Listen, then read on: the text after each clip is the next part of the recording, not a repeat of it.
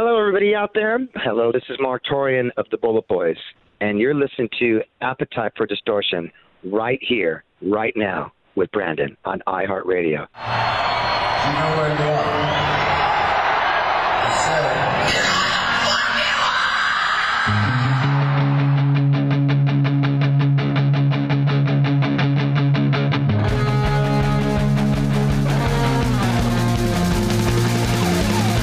This is Appetite for Distortion.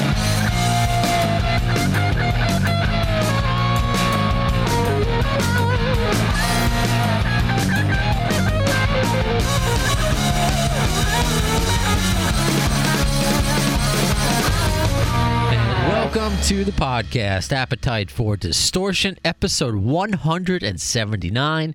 It is Brando. Joining us shortly, our co-host for this episode, journalist Matt Wake. You know him. He writes for AL.com. He's had features in Rolling Stone and Guitar World. He'll be joining us in just a moment as he's getting some last-minute research done, questions written out for today's guest, Mark Torian of the Bullet Boys. The Bullet Boys are back. Sounds like a song. Maybe that will be a song in their upcoming record. They have reunited. All the original members of the Bullet Boys are together. They're set to kick off a tour in just a few weeks. And we're going to get Mark Torian on the phone. And I believe that's him calling right now. Hello? Brandon? Hey, is this Mark? It's Mark Torian from the Bullet Boys. How are you? I'm doing great. How are you, sir? Awesome. Thank you. Cool. Awesome. Also want to let you know that on the line with us, a journalist friend of ours, his name is Matt Wake. He writes for AL.com, and he's had stuff in Rolling Stone and Billboard, and he's from Alabama. That sounds rad. Hey, Mark. Hello. How are you? Great to talk with you. I'm good, man. Excited about talking with you today. Well, thank you for having me. Where are you calling from today, if you don't mind me asking? Well, I'm calling you from the beautiful city of Los Angeles, California. Is it still beautiful? Is it coronavirus mania over there yet? Oh, my gosh, yeah. It's people are losing their minds, and, there's just a huge state of fear-mongering everywhere. And especially here in L.A., everybody's has a lot of fear and buying a lot of toilet paper and what have you. And I just don't I just see it as fear-mongering and hoarding. It's really sad. I thought people would be a little bit more intelligent than they are. And, fear causes a lot of different things in people. I know, because I was listening on the way, because I'm here in New York City, and I was listening to sports radio on my way in. They're talking about all these sporting events being canceled or potentially being canceled. And I'm sure you heard the news of South by Southwest and Pearl Jam canceling. Yes. And even Guns N' Roses heard that canceled Costa Rica, and Bret Michaels pulled out. Are you, because this is a really big tour for you, are you fearful, or are you just kind of going ahead? Are you going to perform with masks on maybe? Like, how are you going forward with the Bullet Boys? To be perfectly honest, it's of course it's a really strange dichotomy. No one's ever been in this situation. We really don't know yet. Actually, today I'm going to be speaking to the powers that be, our agent, management, the band, and have a chat with them also. But it's just to me at some point. I understand. I also been reading what's happening in New York City. By the way, how's the weather out there? Irregardless of the coronavirus. It's beautiful today. It's like spring. Today is it's wonderful. Like it really is. It's like my first time not having to wear a jacket. So I'm just wearing that's nice. my GNR Lies hoodie. That's all I'm wearing right now. And also just kind of going back. Here's the thing. If people would get more informed and be a little bit more educated, what's going on. Here's the thing. From what I understand, this virus is attacking people that are much older, right? 70s, 80s, and it's basically not affecting children. So as far as where this coronavirus came from, whether it was made in a laboratory or what have you, no one really knows. I don't think we'll ever find out. But it's just something that we have to all be diligent and really start from basically from ground zero and start being more cleanly, being more clean.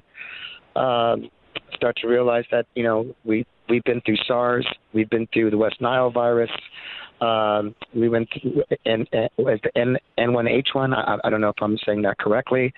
I know what you mean. But there's been so many flu type of things and viruses and what have you, and it just sometimes I think people they have nothing else, so now here's something else that we have to talk about, and media has to spread fear through people. I wish they'd spread more knowledge than fear.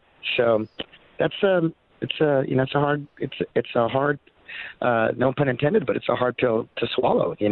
Yeah, I mean the headline news should be that the Bullet Boys are back together. It's the all-regional lineup. That's absolutely. what we should care about. What the hell's going on? Absolutely. No question, And, let's go to that and try to talk something a little bit more positive. Before we go to that, though, as far as we know, to answer your question, Sure. We are going to play shows. We haven't heard anything to the contrary. So we're just trying to figure this out and see what's going on. I believe that China's getting a bit of a hold on it. I believe that Italy right now, to all our Italian friends and fans, our hearts go out to them.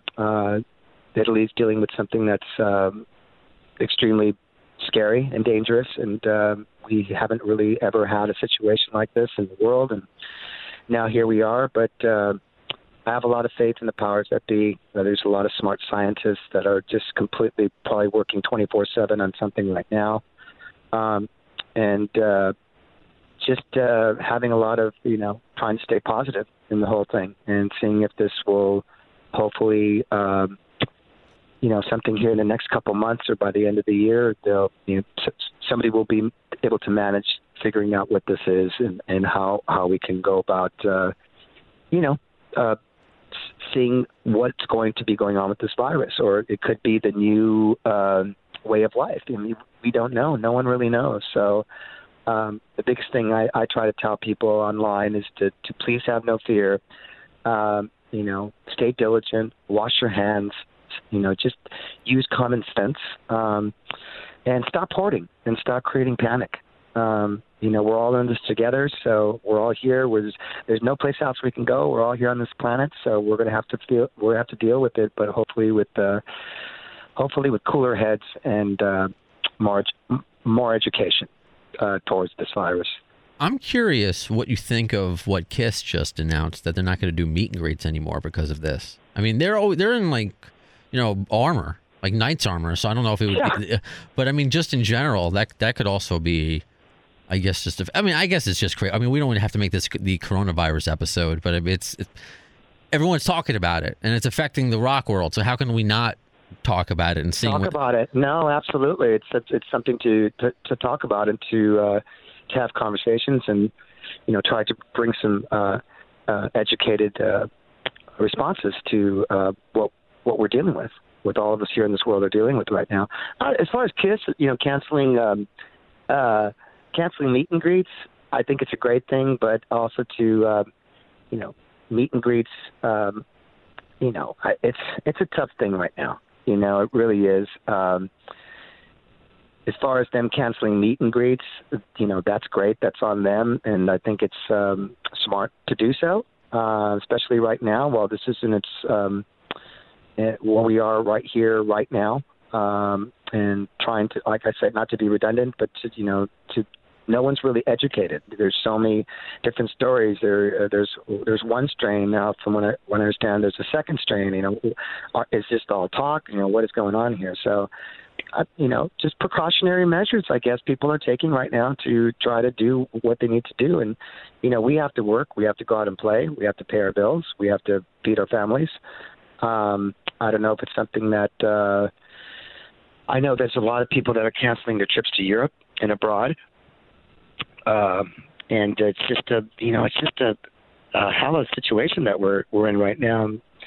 And hopefully cooler heads will prevail. And again, education. Speaking of getting things together, as honest and direct as you can be, what is the easiest thing about getting a reunion of the original Bullet Boys together, and what's the most challenging? Because a lot of us fans, love for the classic lineups of bands to get back, like we love the early Bullet Boys records and stuff, and the energy there and the songs there. But so what's the easiest part of getting those parties back together, and what's the most challenging, as honest as you can be there? Matt, there's not really an easy fix. It's taken a long time. There's been a lot of conversation, a lot of, how would you say, kind of like letting – I think the first thing is that you have to let the past go. If there was any type of, issues with the past or arguments or what have you, we're all individuals, we're all people, we all have our own way we do things, we all have the way we say things. But I think the first thing is understanding, and is sitting down at a table and wanting to do something that's not necessarily something that you how do you put this? Oh my gosh, something that's out of your body, something that you want to do, something that's way out of something that you were thinking about doing. And the first approach to getting something like we got together was starting with love for each other, starting with respect for the fact of the music that we did write, the times that we did spend, the arena tours, the stadium tours that we did in the past, all those things, and to let the little things go. We're all different people. The four of us original guys, we're all different. But it also brings this catalyst of, bombastic rock and roll, because we're all different, and when the four of us get together, it's just this thing that happens with all bands. I would say with all great bands that have put out great music, there's always just that little thing that's just different within each other, and you find common ground. So I apologize for being too wordy. I think common ground would be the first thing, and the common ground with love and wanting to do something special musically, and above all, the four of us, we have a lot of unfinished musical business with each other, and we have a lot of unfinished business with our legacy. So those were the catalysts that actually really brought it together. And I think the other question was if it was easy. It was not easy. It's very, very difficult. But what makes it less difficult are open minds and open hearts, and abilities to listen more than speaking. I find that helpful in every form of, how would you say, communication that I have, regardless of the music business, as learning to be a listener more than a speaker. So I do that. I try to do that, all the time. We try to do that much more with each other. And the fact that, listen, none of us is getting any older. I mean, none of us is getting any younger, excuse me. We are at this point of wanting to do something outrageously musical. And we all have this thing inside of us, the four of us, that we want to do something special for our fans, the people that have been there for us, collectively all these years. I've been playing without the guys for the past 10 years, with myself, Chad McDonald, Nick Ross, and myself. A couple drummers that we, had in and out. But, for me, it was time to take a couple steps in a direction that I really wasn't thinking about, but really wanted to do. And now we're here. We've been working on nothing but new music. So we're diligently writing right now, kind of put myself away, not talking on the phone, not going out, just diligently working with some stuff. And man, I just got to tell you, I heard Russ of something that me and Jimmy were working on yesterday, and this is going to be such a diverse and really rad record that people have been, really expecting from us for a long time. So we're taking our musical prowess into a completely new direction, with new fortitude and just a lot of new ideas, and with this recharged energy of wanting to do something special. I hear a lot of music that are out there. I'm a fan of so many different bands, and not anybody really taking risks or taking chances. So I think we're going to be trying to do that in this next EP or album that we're writing right now. It sounds Excellent. It sounds like you're all in the right place mentally and emotionally. Yes. You could have, like, you probably could not have said everything you just said 5 years ago, 10 years ago. I'm only assuming. No. So how did you? It's one thing for you to be there, and often on this podcast, I talk about the fact that I've been in therapy for a decade. I talk about, Sure. you know, I always crack up whenever my therapist hears me on the radio and texts me. I'm like, Yes. So can I be honest Please. with you, Matt? Just to interrupt you, and apologize for that's that. okay. It's your show today. We as individuals in just normal life, and we as artists and musicians have to learn one thing, and it's something that I've learned, and I try to do it every day. You have to get out of your own way. Does that make any sense? It does. And do you feel that, because that's how I felt, what I needed to do. And that's the reason I share that, because I want the person on the other side, and we're all protected from the coronavirus here because we're all on different sides of the country right now, separated by phone. But that's how I get close to my person I'm talking to, because I want you to know that I've had struggles. I've had to hit my bottoms. And I know you've had, your Myself struggles. also, yes. Right. So oh my gosh. It sounds like you're just very self-aware, and it's just such a pleasure to hear. Absolutely. And it sounds like it's going to come out in the music. No, it definitely is. And thank you for saying that. I have a very punk rock heart and a very punk rock mind and soul. I don't have an ego, and that sounds really strange. Most, lead singers, oh, you have lead singer's disease. Well, I've heard some, but, I'm a guy that believes that there's no I in team. I know there's an M-E in there also, but I'm not about that. Sure.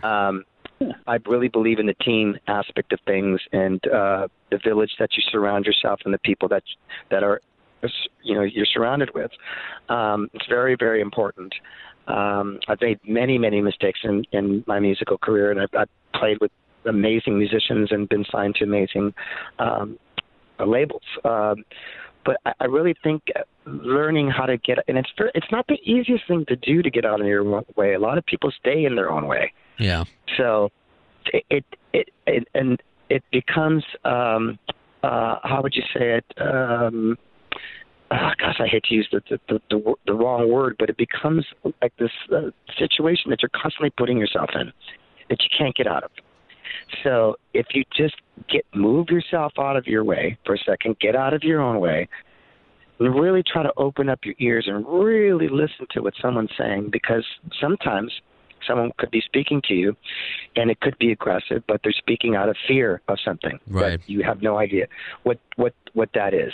So you really got to go deep. And musicians and artists are deep people, man. We have a lot of love, and we've all been through a lot of different things in our personal lives. So especially those that have, like myself, have, worked their whole, in their teens and in their youth and everything else, and you've given everything to the rock and roll world, and you're sitting here going, I'm giving everything and I got to give more. It's like, but that's the way life is. So if you can get out of your own way, I've tried to do that, and people have been people have been hollering at me so hard on social media and saying really awful things, thinking that I did not want this reunion to be, but that's not the truth or the case in point.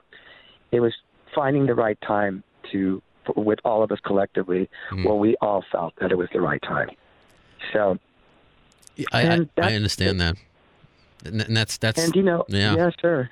That's just how, you're older than I am. Matt's a couple years older. I'm late 30s. Matt's, I don't want to, what, I'll keep your age a secret, but that's something that I've realized as I've gotten older as well. Like, you just don't know how or why someone is coming at you from a certain perspective, and there's a time and place, and maybe it's not the right time. Maybe later it'll be right the time, and sometimes you just can't force it.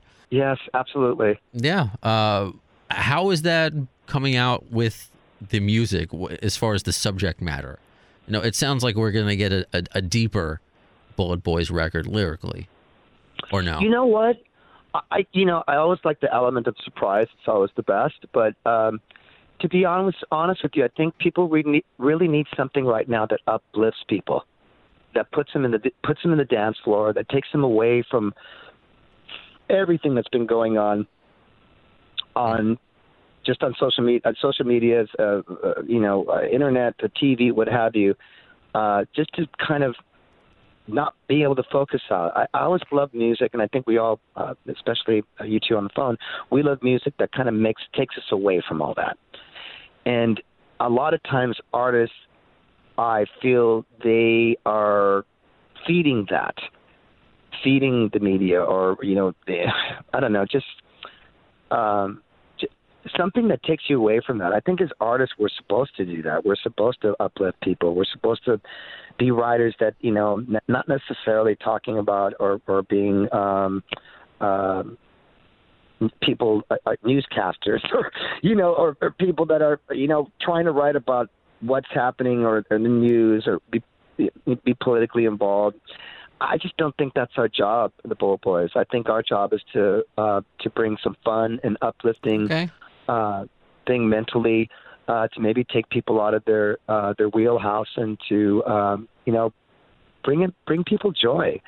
I miss people in bands that used to bring people joy. And especially in these times right now, especially with everything that's happening in this world right now, I think we really need to be uplifted, and we really need to have some positivity out there from some of these artists. There's a lot of not negative, but very dark, brooding music sometimes, even pop music. I see a lot of lyrics about people talking about selling their souls, and, that's a big thing these days, and, that's, I don't know, to me, that's not rock and roll. Rock and roll is an uplifting thing. I could be wrong, it's just my opinion, but something that takes you, away from just this, this bad normalcy or negativity.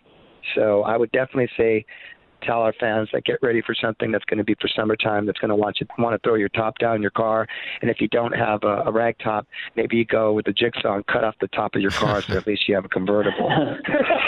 Right.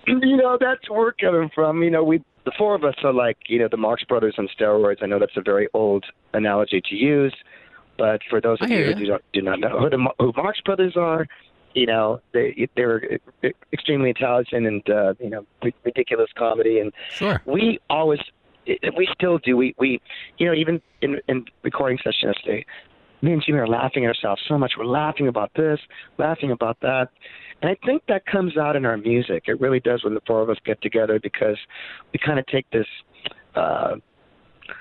view of like, everything else is like ridiculous and the world's falling apart. Let's completely not write something about that right now. So we're others do. We just don't. We want to be uplifting, and we want to try to tell people that, hey, it's bad right now, but it's going to get better. John Lennon said, got to believe it's getting better. It's getting better all the time. What did John say? It can't get no worse. So. Well, here's to it get better. Mark, speaking of fun music, I wonder if you could give us your most vivid memories of cutting Smooth Up In You, because everything from your opening kind of howl on the intro to the whole thing, it's just a rockin' fun. It always puts me in a great mood. I'd listen to the song to this day. Sure, and, thank you. What are your most vivid memories about cutting that with Ted Templeman? You know what? The most vivid is that Smooth Up actually was not going to be our single. The four of us had all agreed that we were going to come out with Hell on My Heels. And that we thought that was going to be the single. And, while Ted and Jeff were mixing the record, and, we're all listening to it and everything else. And, we're going, oh, we listen to Hell on My Heels. Oh, my gosh, that's it. That's the one. I can't wait till people hear this. And then 2 days later or a day later, we all get a call from Ted. He goes, listen, we just finished mixing Smooth. And he goes, and you guys got to hear this. I think it's your guys' single.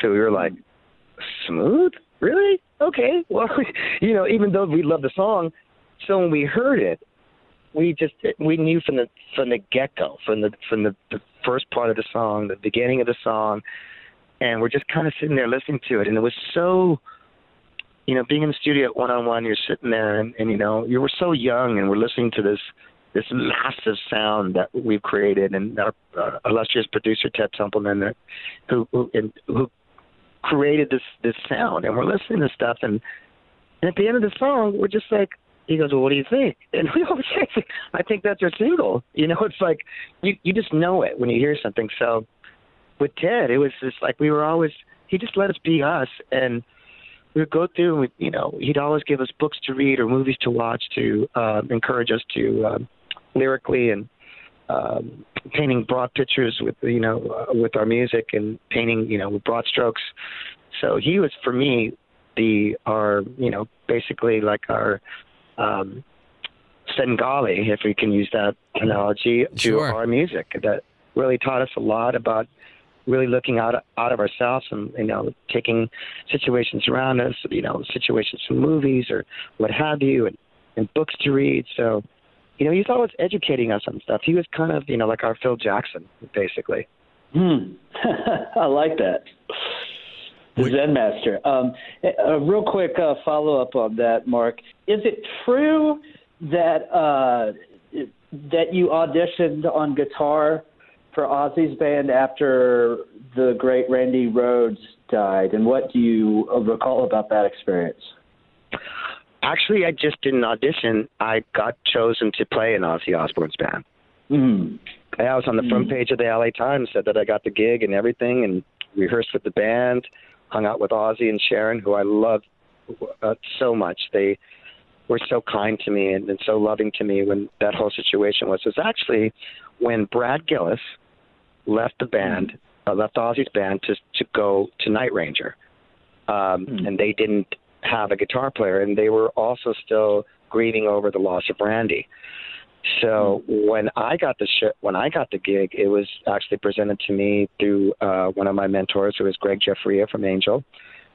He was having a meeting actually with Sharon and Ozzy for something. It was very, very early in the morning, and he gave me a call. I came up to his house, and there's Ozzy and Sharon there, and I sat and played some guitar, and he asked me if I knew any of his songs, so I played Over the Mountain, and I used to live, eat, and breathe that first record, and like all of us guitar guys wanted to be the Randy Rhoads hero and play those riffs and everything. So I was really, really constantly, that's all I did was I'd sleep with those records.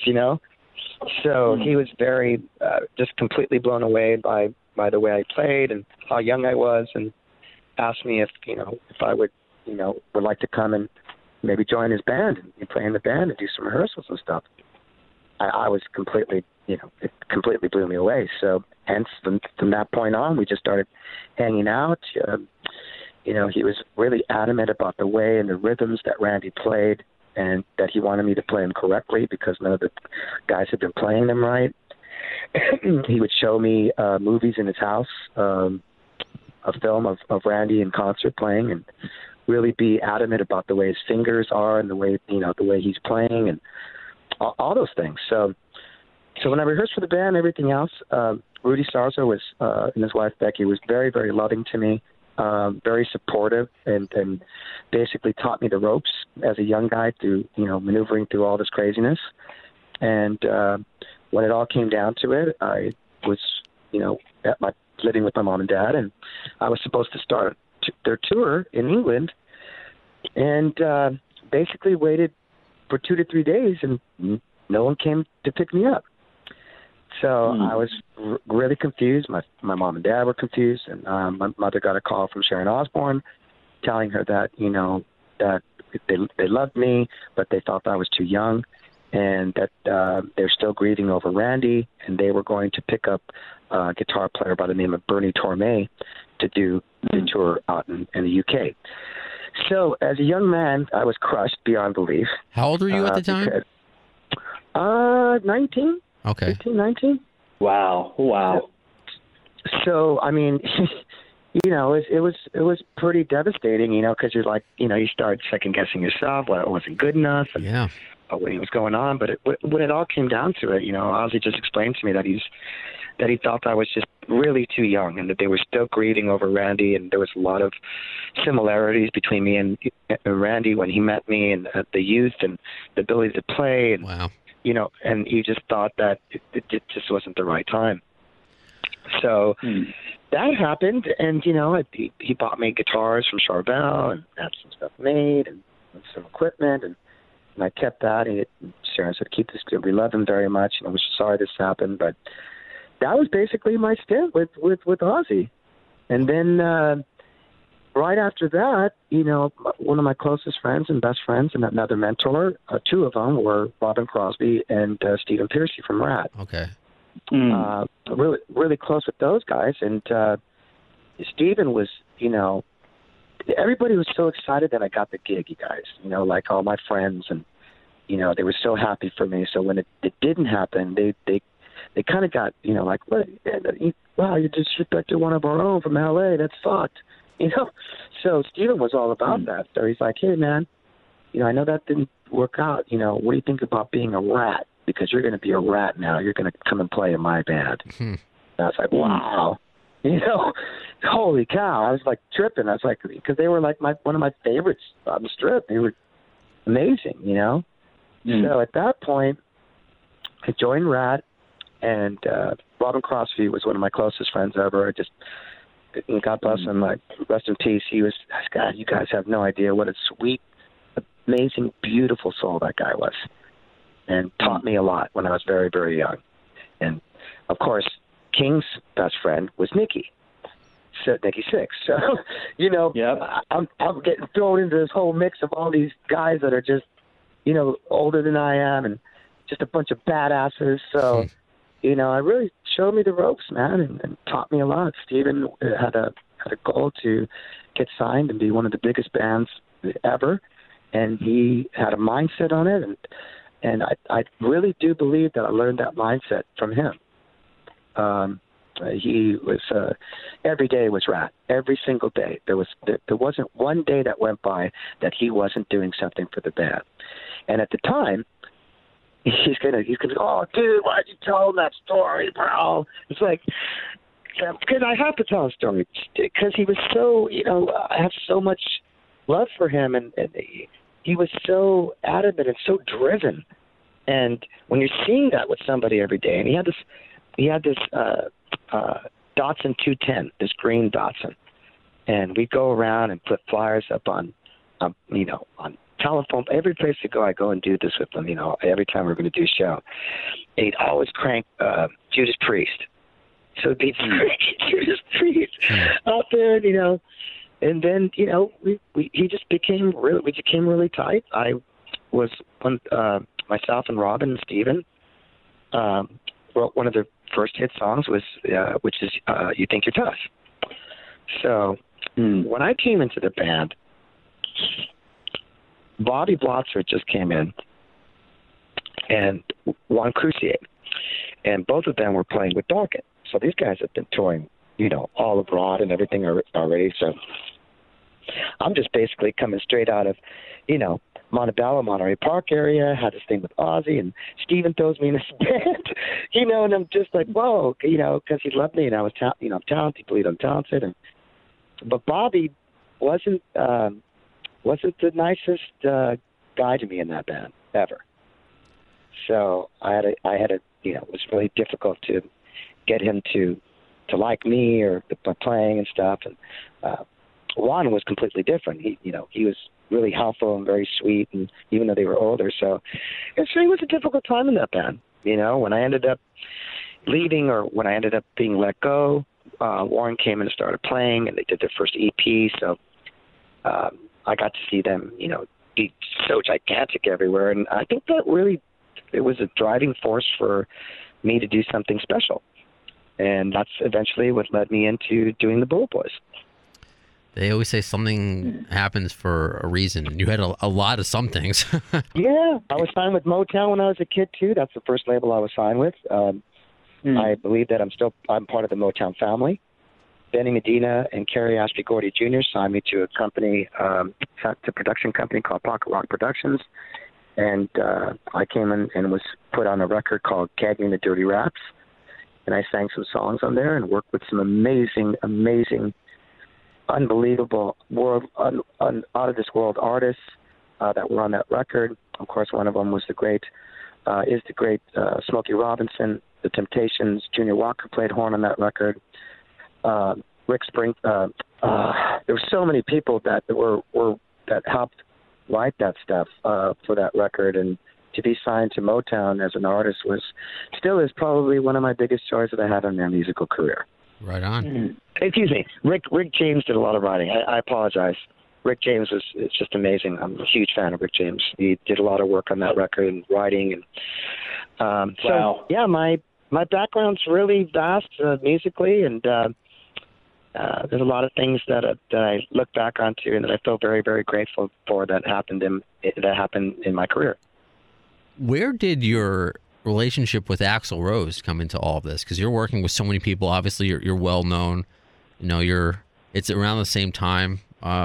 Where was Guns N' Roses on your radar? And yeah, I'm curious. I love him with all my heart, man. He's an amazing man, and we go way back. I mean, when I was playing with Rat, Axl and Slash would come to the Rat shows, and they'd stand right in front of me watching me play guitar, and they didn't. I don't know if the Guns was around or they were just starting Guns back then or something, but I think that's when we first met.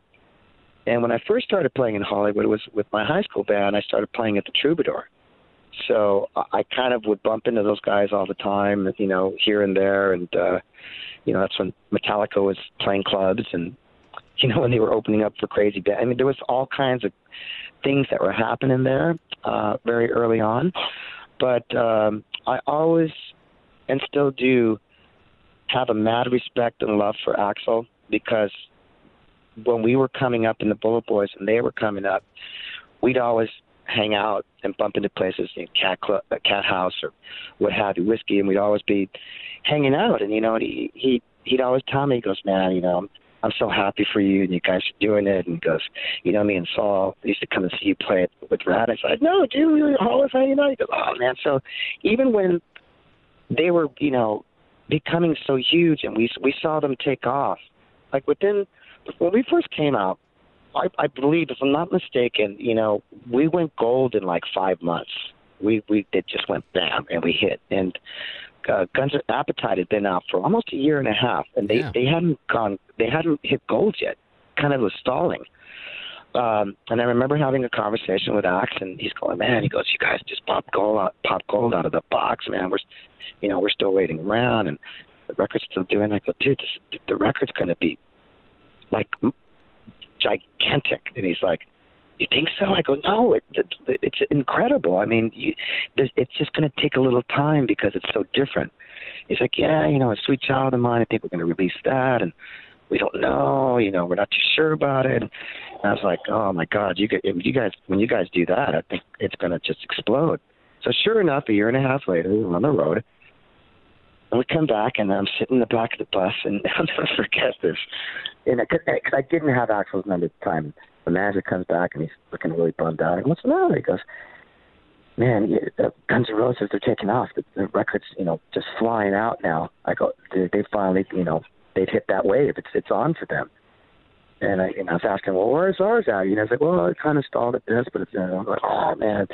But I remember being so happy for Axl, because the guys had worked so hard, and it still wasn't, at that point, it wasn't like, it was getting played everywhere, right? But the sales hadn't hit that, that gigantic thing. And then finally it just was like, boom, And I remember we were at the Whiskey for something. And back in the day, I still do. I'm a clothes horse, so I'm all about fashion. So I'm coming into the Whiskey, and I have this big 10-gallon black cat dressed in black, suede, I'll never forget, suede boots, real spurs.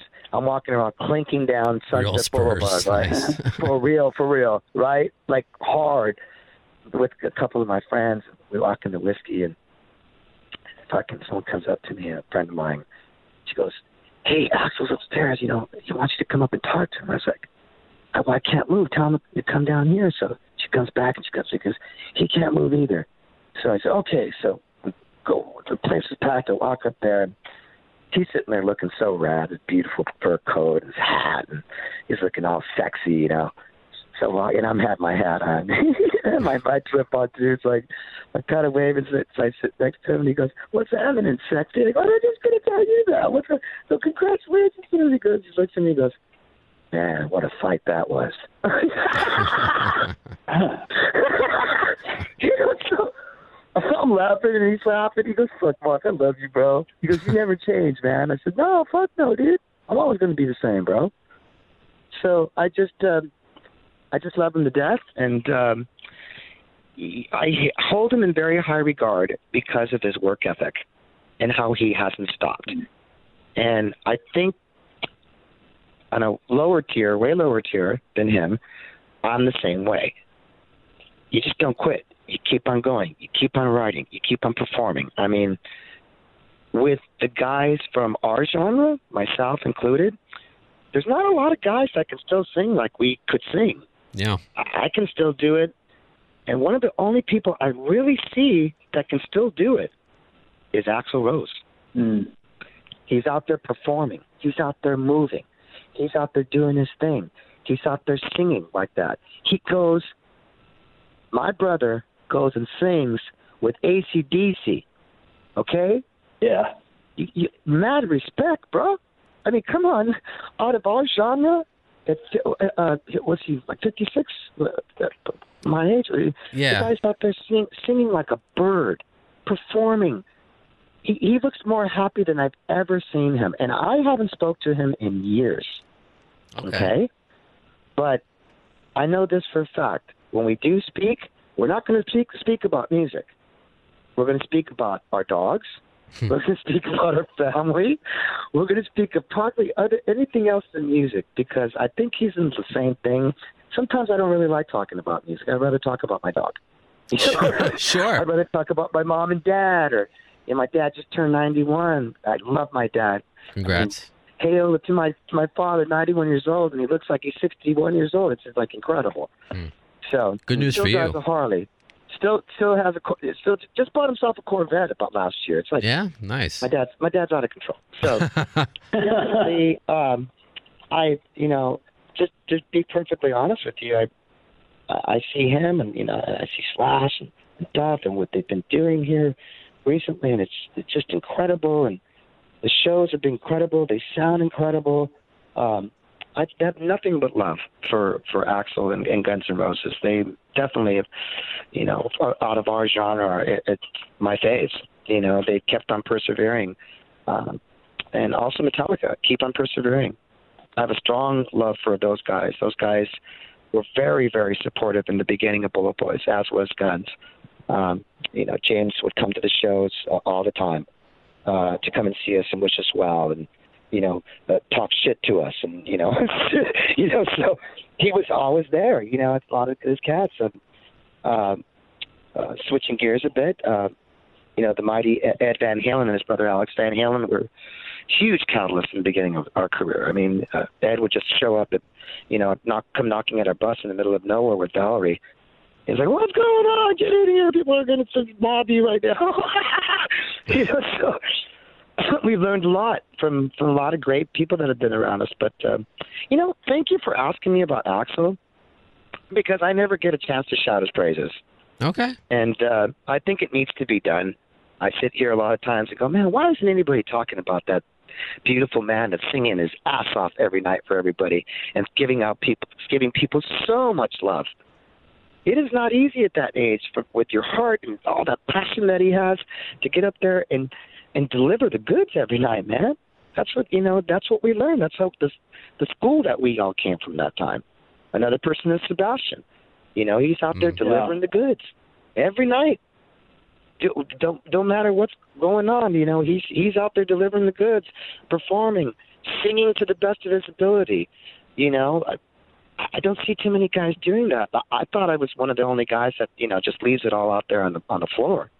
But there's like two guys that I have to give mad respect for that I've seen perform, and I know they've seen me perform, and you just go, man, I just love this guy. He's really giving it all still. But I also see a lot of guys from my genre looking at their watch on their hand. Right. And you're going through the motions, which is kind of like, come on, man. I saw that a little bit on a couple shows that we got finished playing, and maybe I'm ignorant to the fact that I don't know any other way how to do it as a performer, but I'd sure like to see more people performing like Mick Jagger performs, like Iggy Pop performs, like the great David Bowie performed before he passed away. May he rest in peace. But cats that were before us, that really, one of my favorite groups of all time is MC5. I mean, I sit and watch some of these performances that they did, and that's what I'm all about. It's all about giving it all. James Brown, you got to be that person.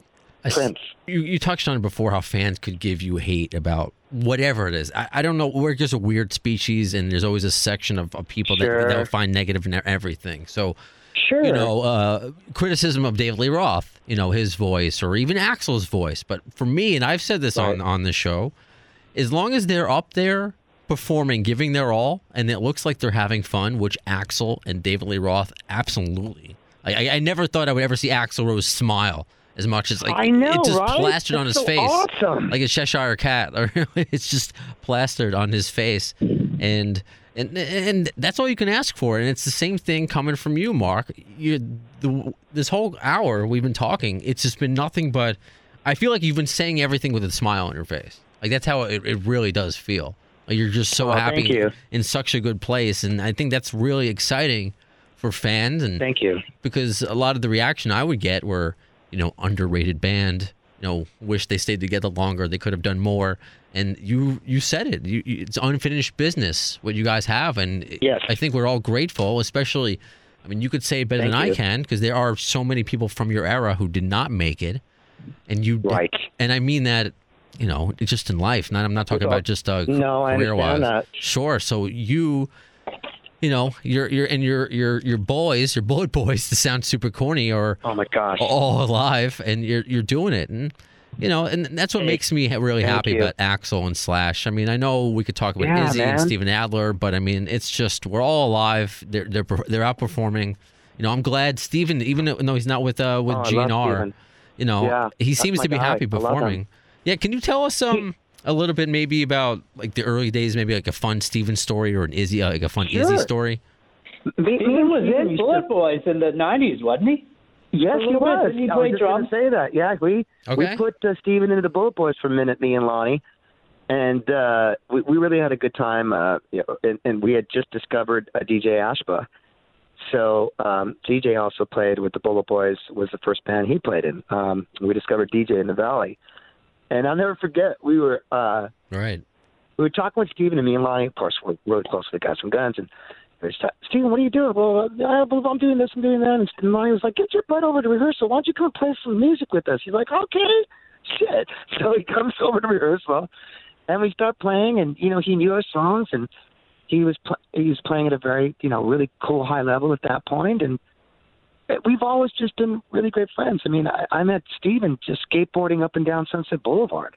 It's like that's what we used to do. We were really crazy young, and Steven's always just been such a light in the darkness. Always just leading with that beautiful smile, and always so loving and everything else. And to see him persevering through his illnesses in his life is just to me is always just kind of like a shining star to see that. He's continually doing it, irregardless of what anybody says, irregardless of what have you. He's out there doing it, man, where most people would just say, oh, I don't need to do this anymore. He's doing it for the love of it, and he loves music, and he loves playing. Yeah. And that's it's very special. Two other people that, I've mentioned these two people in some of my interviews, and why I do is because I've been very fortunate to be the past years brought into a tribe of amazing musicians who I revere and have a lot of respect for as musicians, but also have become close people in my life, some closer than others. One of them that I will give mad respect for first would be Mr. David Grohl and the Foo Fighters. I cut my last record from Out of the Skies at 606 and was invited in by David with the music, heard the music that I wrote and loved it. And I knew most of the band because I love the guys so much. And me and David had never met. So I think the second day we were doing drum tracks at 606, and it was at nighttime. And I kept on asking, is Dave ever going to come in? And I was talking to Taylor. I love Taylor to death, and the guys, and Shifty, and he goes, I'm sure he'll come in. He goes, he really wants to meet you. All of us know you, we've known you for, but you guys have never really met. And I was like, fuck, that's so weird. It's like, yeah, okay, you're right. So, in the evening time, there's nobody in the studio. It's just me and an engineer and producer, and the door comes swinging open to the where the parking lot was. And when I say swinging open, I mean swinging open. Bam! The door opens up, right? I'm standing right there in the lobby. It's David. And he looks at me and goes, I fucking know you. Right? Then I go, oh, my gosh. And like he had the smile on his face kind of. And I go, I fucking know you too, but I kind of don't know you. And he comes over and his arms are open. He goes, and now you do. So we started laughing, and I hugged him. We hugged him. I'm starting to tear up a little bit because, I just love him to death. And to get an opportunity that he, loved my music and would bring me the Bullet Boys and let me come in and record. He looks at me and he goes, do you know how long I've been wanting to meet you? There's like 6 degrees of separation between me and you, and I have a lot to talk to you about. Beautiful. I love that. So listen, man, I'm fucking cracking up, right? And I'm laughing, and he looks at me and he goes, and I go, you know what, man? I said, I'm sorry I'm being so emotional. And he's such a sweetheart and an angel. He grabbed my face and he says, Mark, listen to me. You're supposed to be here. I want you here. I was like, fuck. I get emotional just talking about it. And it was hard because I've been through so much in my personal life. And trust factor kind of leaves when you've been through a lot of personal bad shit, right? Yeah, I got you. So you're seeing this hero and this guy that you never met, but you know the guys in the band and you loved him to death. And he starts talking to me about when he first started the Foo Fighters. He said, Mark, did you live on a street called Satsuma, like in the 90s? And I'm, to get a question like that from David, you're just like, it's a weird question. Yeah. It's very random. Did you drive a white truck? I go, yeah. He goes, and we both go, it was a Scottsdale at the same time, right? And so I'm looking at him going, he's looking at me like, listen to me, check this out. When I first started with Nate, we lived in an apartment complex right next to you. I go, get the fuck out of here. He goes, no. Because we lived right next to you. We see you all the time. And I go, why didn't you come up, and say, hey, what's going on? He goes, and he looks at me with that look, and he goes, you just don't go up to Mark Torian and say, hey, what's going on? I was like, oh, my God, stop it, right? We're laughing at shit. Jeez. He goes, but here's the story. We lived underneath this chick. I think her name was Miranda, and she was beautiful, Mark. She was fucking so hot. He goes, every time when you would leave, she would come out on the veranda and come out and say, I love that guy. I'm going to marry him. She would blow you kisses and stuff. And she goes, okay, you guys are going to be my lookouts. When you see that guy come out, you let me know because I'm going to be his wife one of these days. So he's telling me the story, okay, you guys? So he goes, so the minute we would see the white truck, we come running out and go, the white truck's leaving! The white truck's leaving! That's so random and so. And I'm on the floor, right? Because he's telling the story, and I'm cracking up, right? So he tells me a couple other things, that he knew I came from Montebello, and that they had rented a house when he first started the Foo Fighters out in Montebello. There was like really great stories. Like it's just like, how come we've never, been able to? And he goes, man, every time you were in someplace, I had just been here. He goes, kind of like the Rouse up the street from you. He goes, I shop there too, so I'm just missing you. I'm like, so it's just one of those real cool conversations rad conversations that you never think that you're going to have with somebody that's a hero to you. So he's just meant, you talk about a musical prowess and not stopping. That's David Grohl and the Foo Fighters. Woo! Can't mess with them. I agree. Other than it was still one of the best concerts. I've only seen them once, but it was one of those ones that I left and became a bigger fan. And I was already a huge fan going in. I was like, whoa, this guy is a showman, for sure. But he just leaves it all out. So with all these 2 hours of craziness. I think it was longer than that. I think it was like nearly. Yeah, it was. It wasn't quite Guns N' Roses long, but it was long. No. But with all these people that you've met, whether it's back in the day that you've had, good relationships with, and I understand time could, make it. You guys aren't Snapchatting each other, you and Ozzy or you and Axl, but it's good relationships regardless. And same thing with Dave Grohl.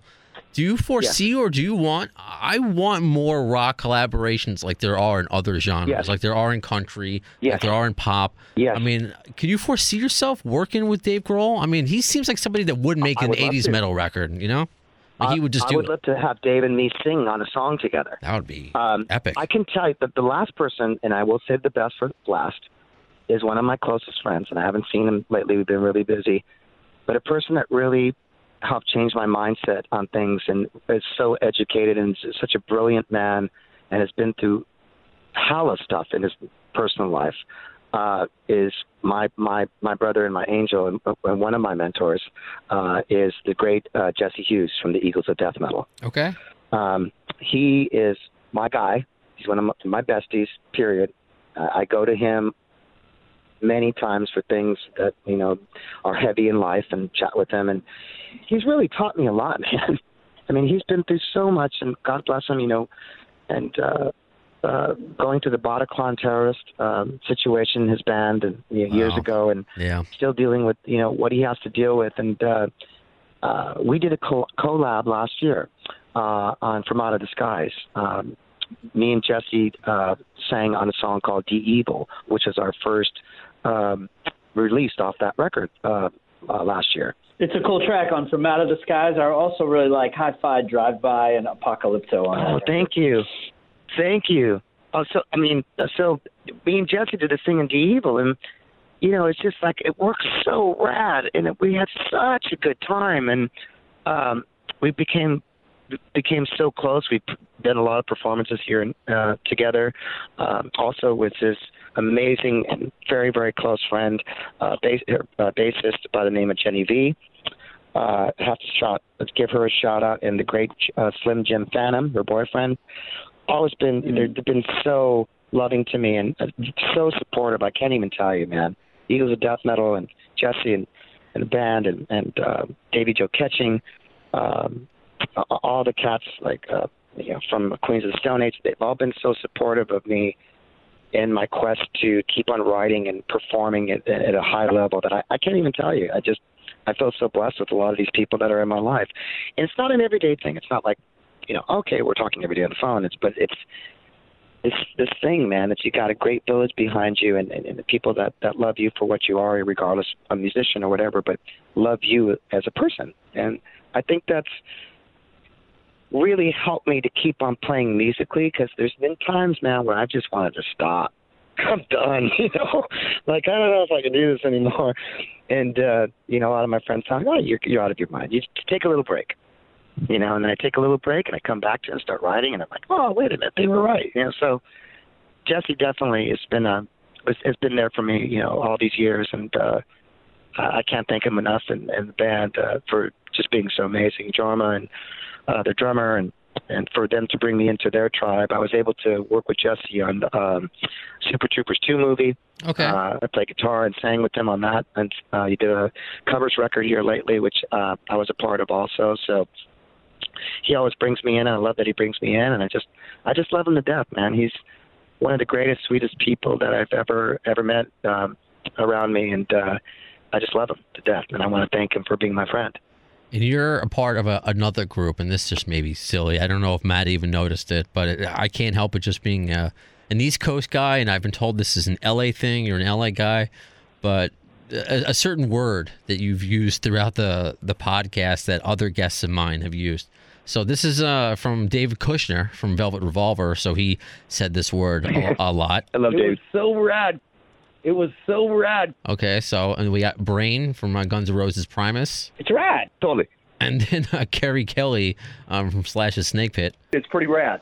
So, because I first heard it when Duff and Axl did like a TV interview when they finally got back together. It was like a couple years ago. And this is Duff. That's pretty radical. And I'm like, he sounds like a Nick. So you said rad a few times. So, but that's okay. We love you anyway. Sorry. Oh no, yeah. I couldn't help it. It's an instilled thing that we have. You know, I grew up skateboarding, so it's like in surfing. So it's kind of, and when you grow up in that in Cali, it's kind of your go-to thing. Rad could be everything. Like rad could even be like, dude, that's rad. Like not good. I got my go-to words too. I just love it because I'm a Ninja Turtles guy. You know, that's even one of the logos of this podcast. Is nice. Matt, do you have any questions before? Yeah, Matt. So Mark, real quick, is it true? Speaking of people that have done it a long time, that Gene Simmons was supposed to produce the Bullet Boys debut album, and if so, did you anything kind of cool you picked up from being around Mr. Simmons, if that's true?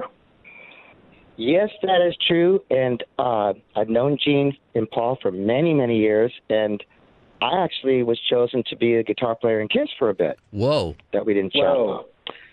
Yeah. Can you talk about that? I've known Gene and Paul since I was about 16, 17 years old. Gene and Paul were brought in to see me at the Troubadour when I had my high school band by my mentor, Greg Jeffria.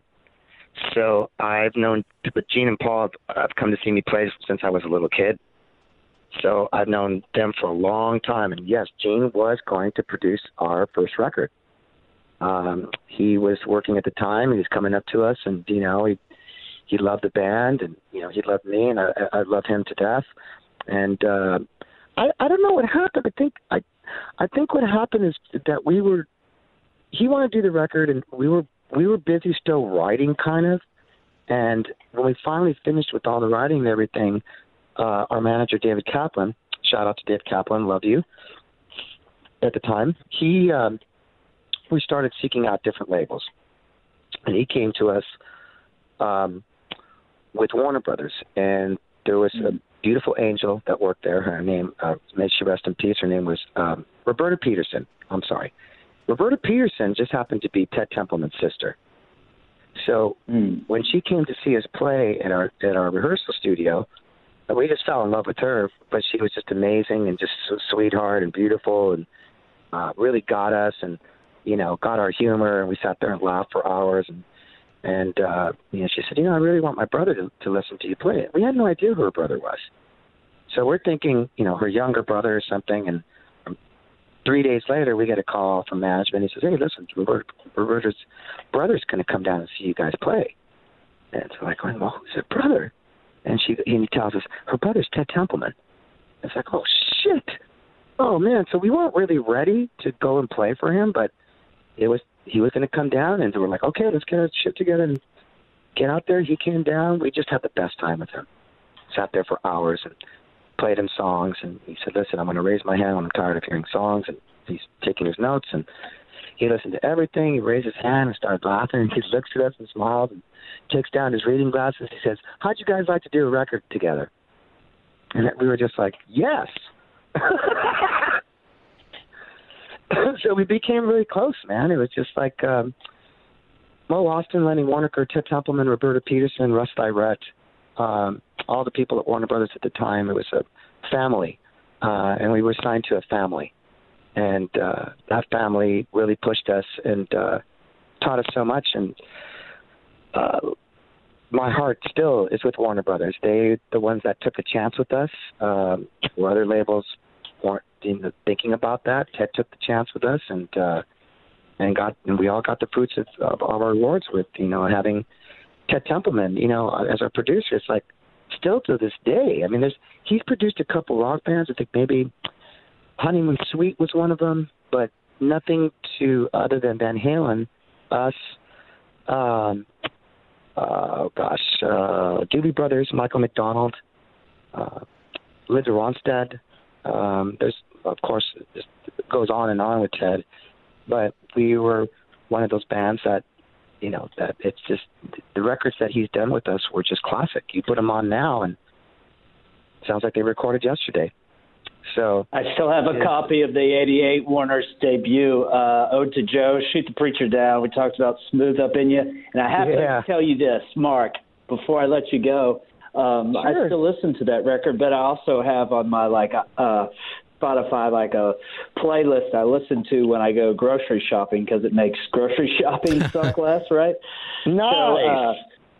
So your cover of the OJ's For the Love of Money came on my playlist, and I was in the middle of the grocery store, like the frozen section, and I was like rocking out with my grocery cart. Like I was like, wow, I'm glad someone isn't looking at me right now because I look crazy, but that track still jumps, still gets me moving all these years later. So thanks for your music, man, and thanks for this conversation. Oh, listen, thank you for having me, and thank you for the conversation. I hope I wasn't a little bit too wordy. Sometimes, people they always tell me beforehand, I just did an interview here, and it was completely not rad.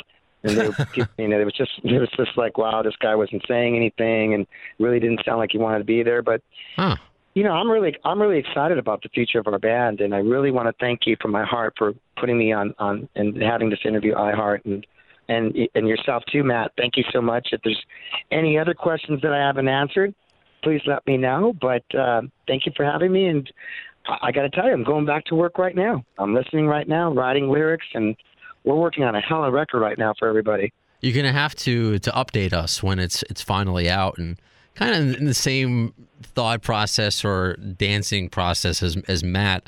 I'll just never forget. Just again, my age group.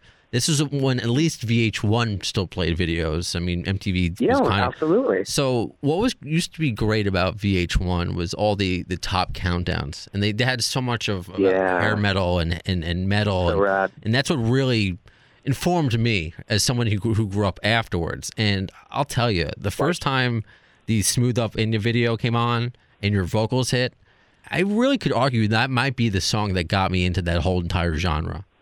Like that, that song, just the way it rocked your voice. Thank you. And just, it really peeled away of any sort of dismissal of just, it's just a hair band. Like it's just, that really means a lot to me that you said that. Thank you so much. You're welcome. And it's still something really just does. like Matt. It's still, you guys are still on my playlist. So to find out, that you guys are back together, it's the original guys. It's not just, the tour just to reunite, that there is a next chapter, and you guys are all still, it's not like it's not like you're 70. There's still plenty of time to do plenty of stuff, and that's just it's exciting for everybody, and I'm glad that all of you are in a great place, and this was just when it was meant to happen. So, Mark, until next time, I please come back and update us on the new album and what's going to go forward for Bullet Boys 2020, 2021, and beyond. Thank you so much for having me, and thank you for saying those beautiful and lovely words, and I appreciate it. There's one thing I can sign off with. I just want to tell everybody, let's all love on each other. Let's all stay calm. Stop fear-mongering, and most of all, irregardless of whatever denomination you are, have faith. Have faith in mankind. Have faith in each other. Have faith in your families.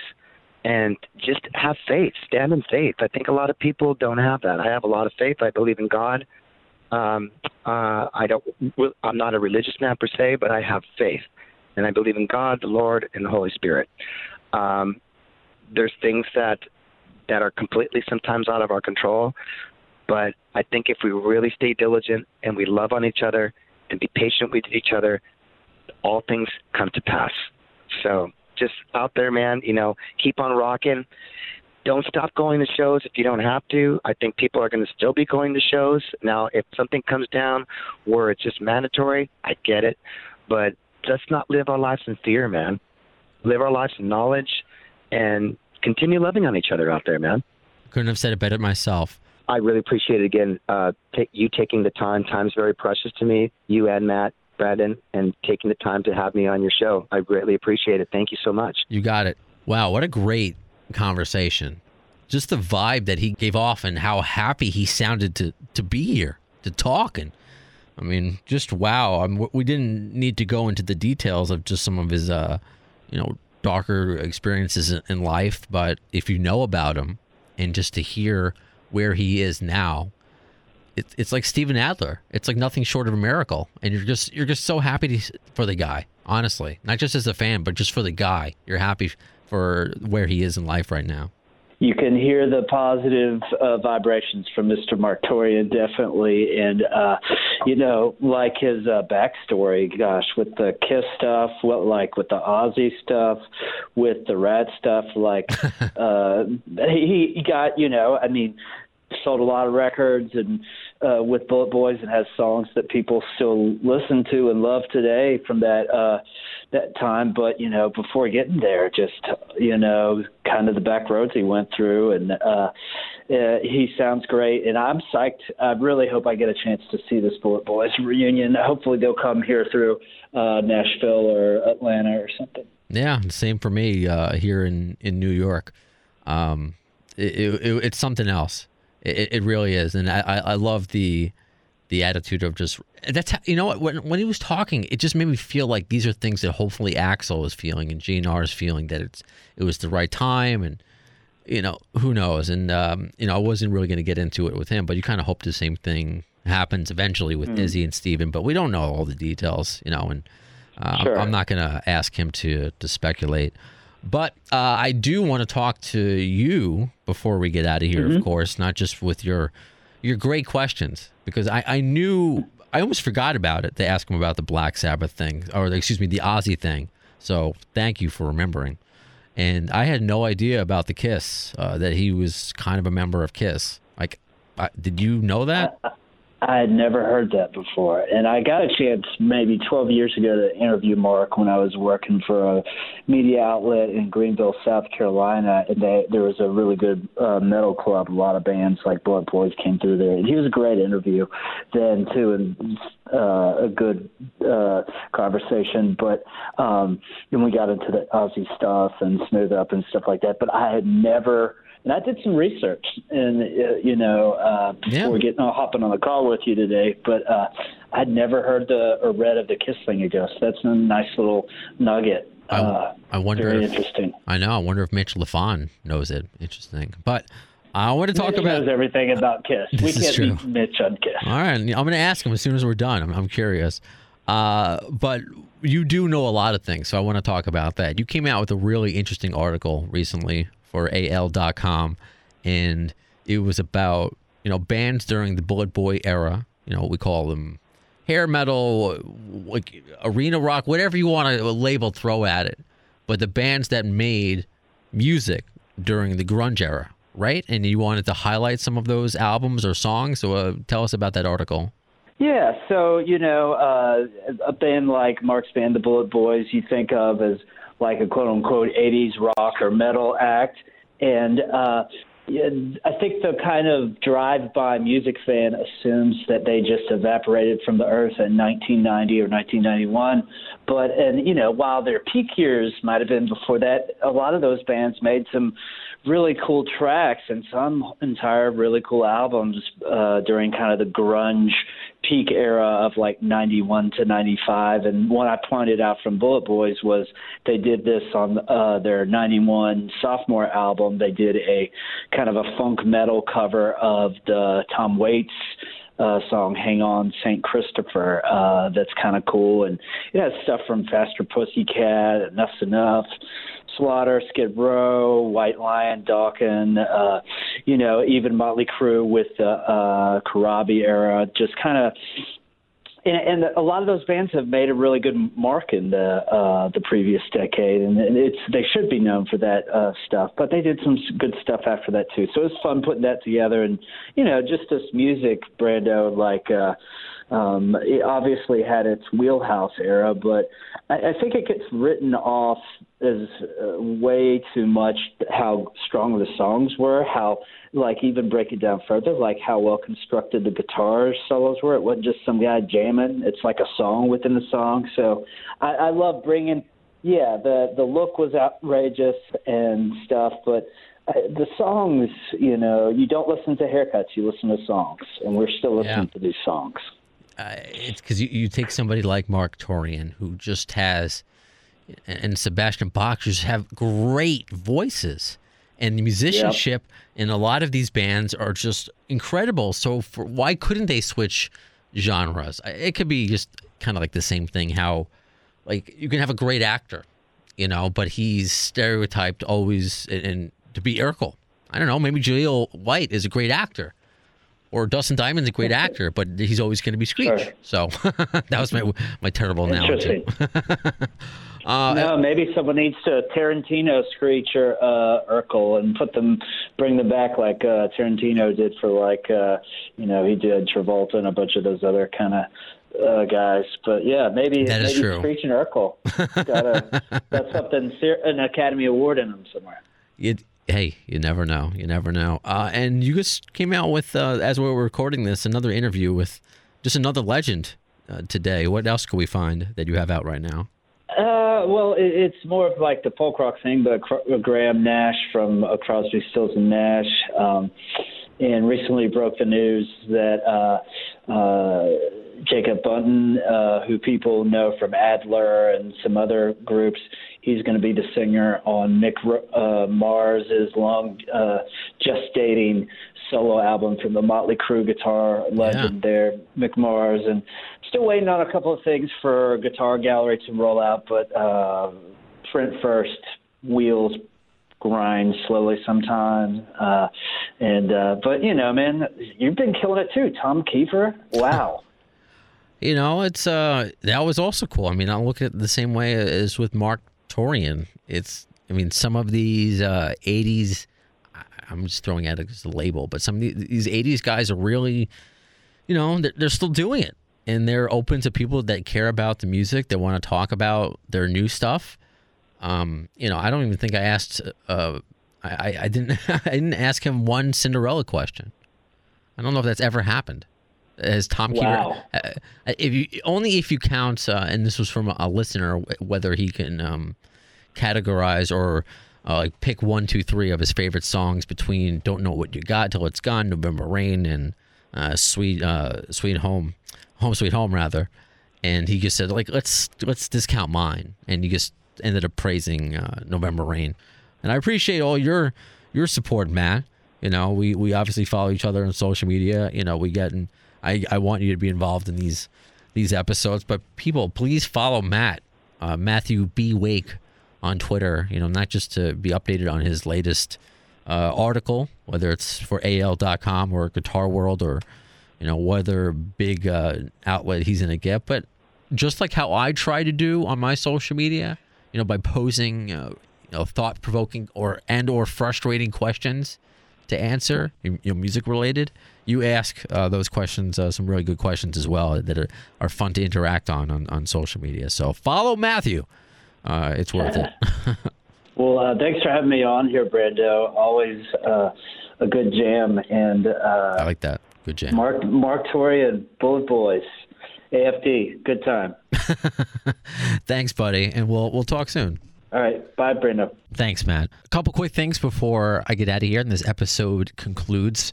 One, got to thank my friend, college friend, John Muir, who you may remember him. He was the special co-host of our interview with Johnny Kelly from Typo Negative and Hookers and Blow. He's a bigger hockey fan than I am, and I would never have noticed this.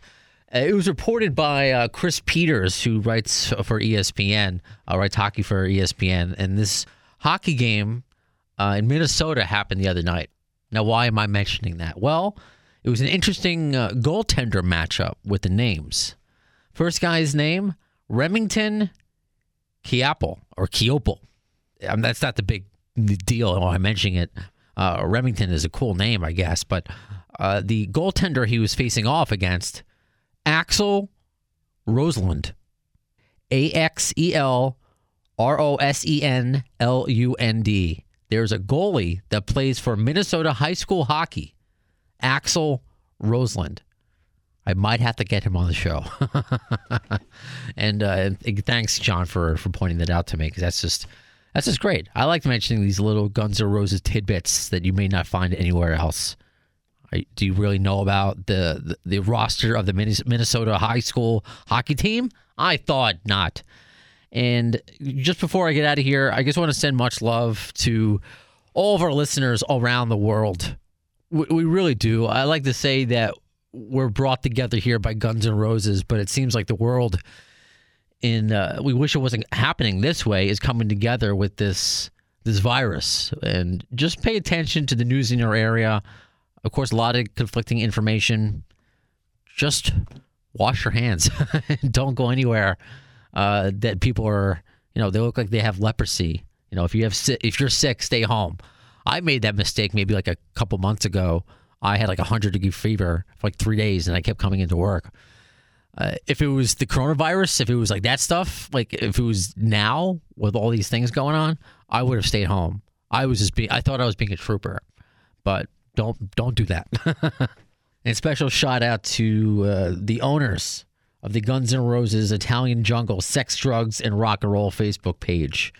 They are awesome. I know Italy is dealing with a lot of shit right now, and they often translate my interviews into Italian, which is just amazing.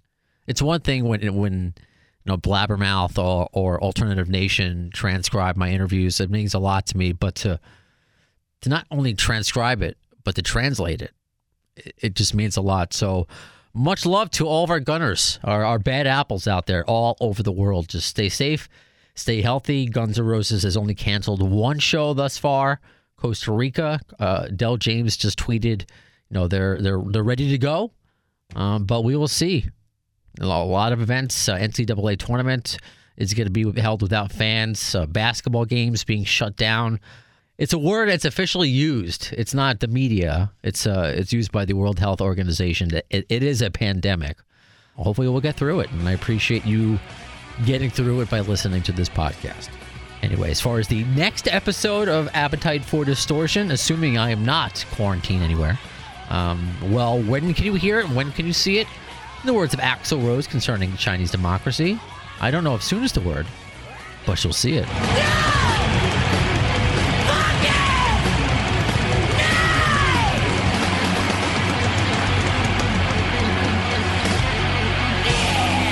Thanks to the lame-ass security, I'm going home.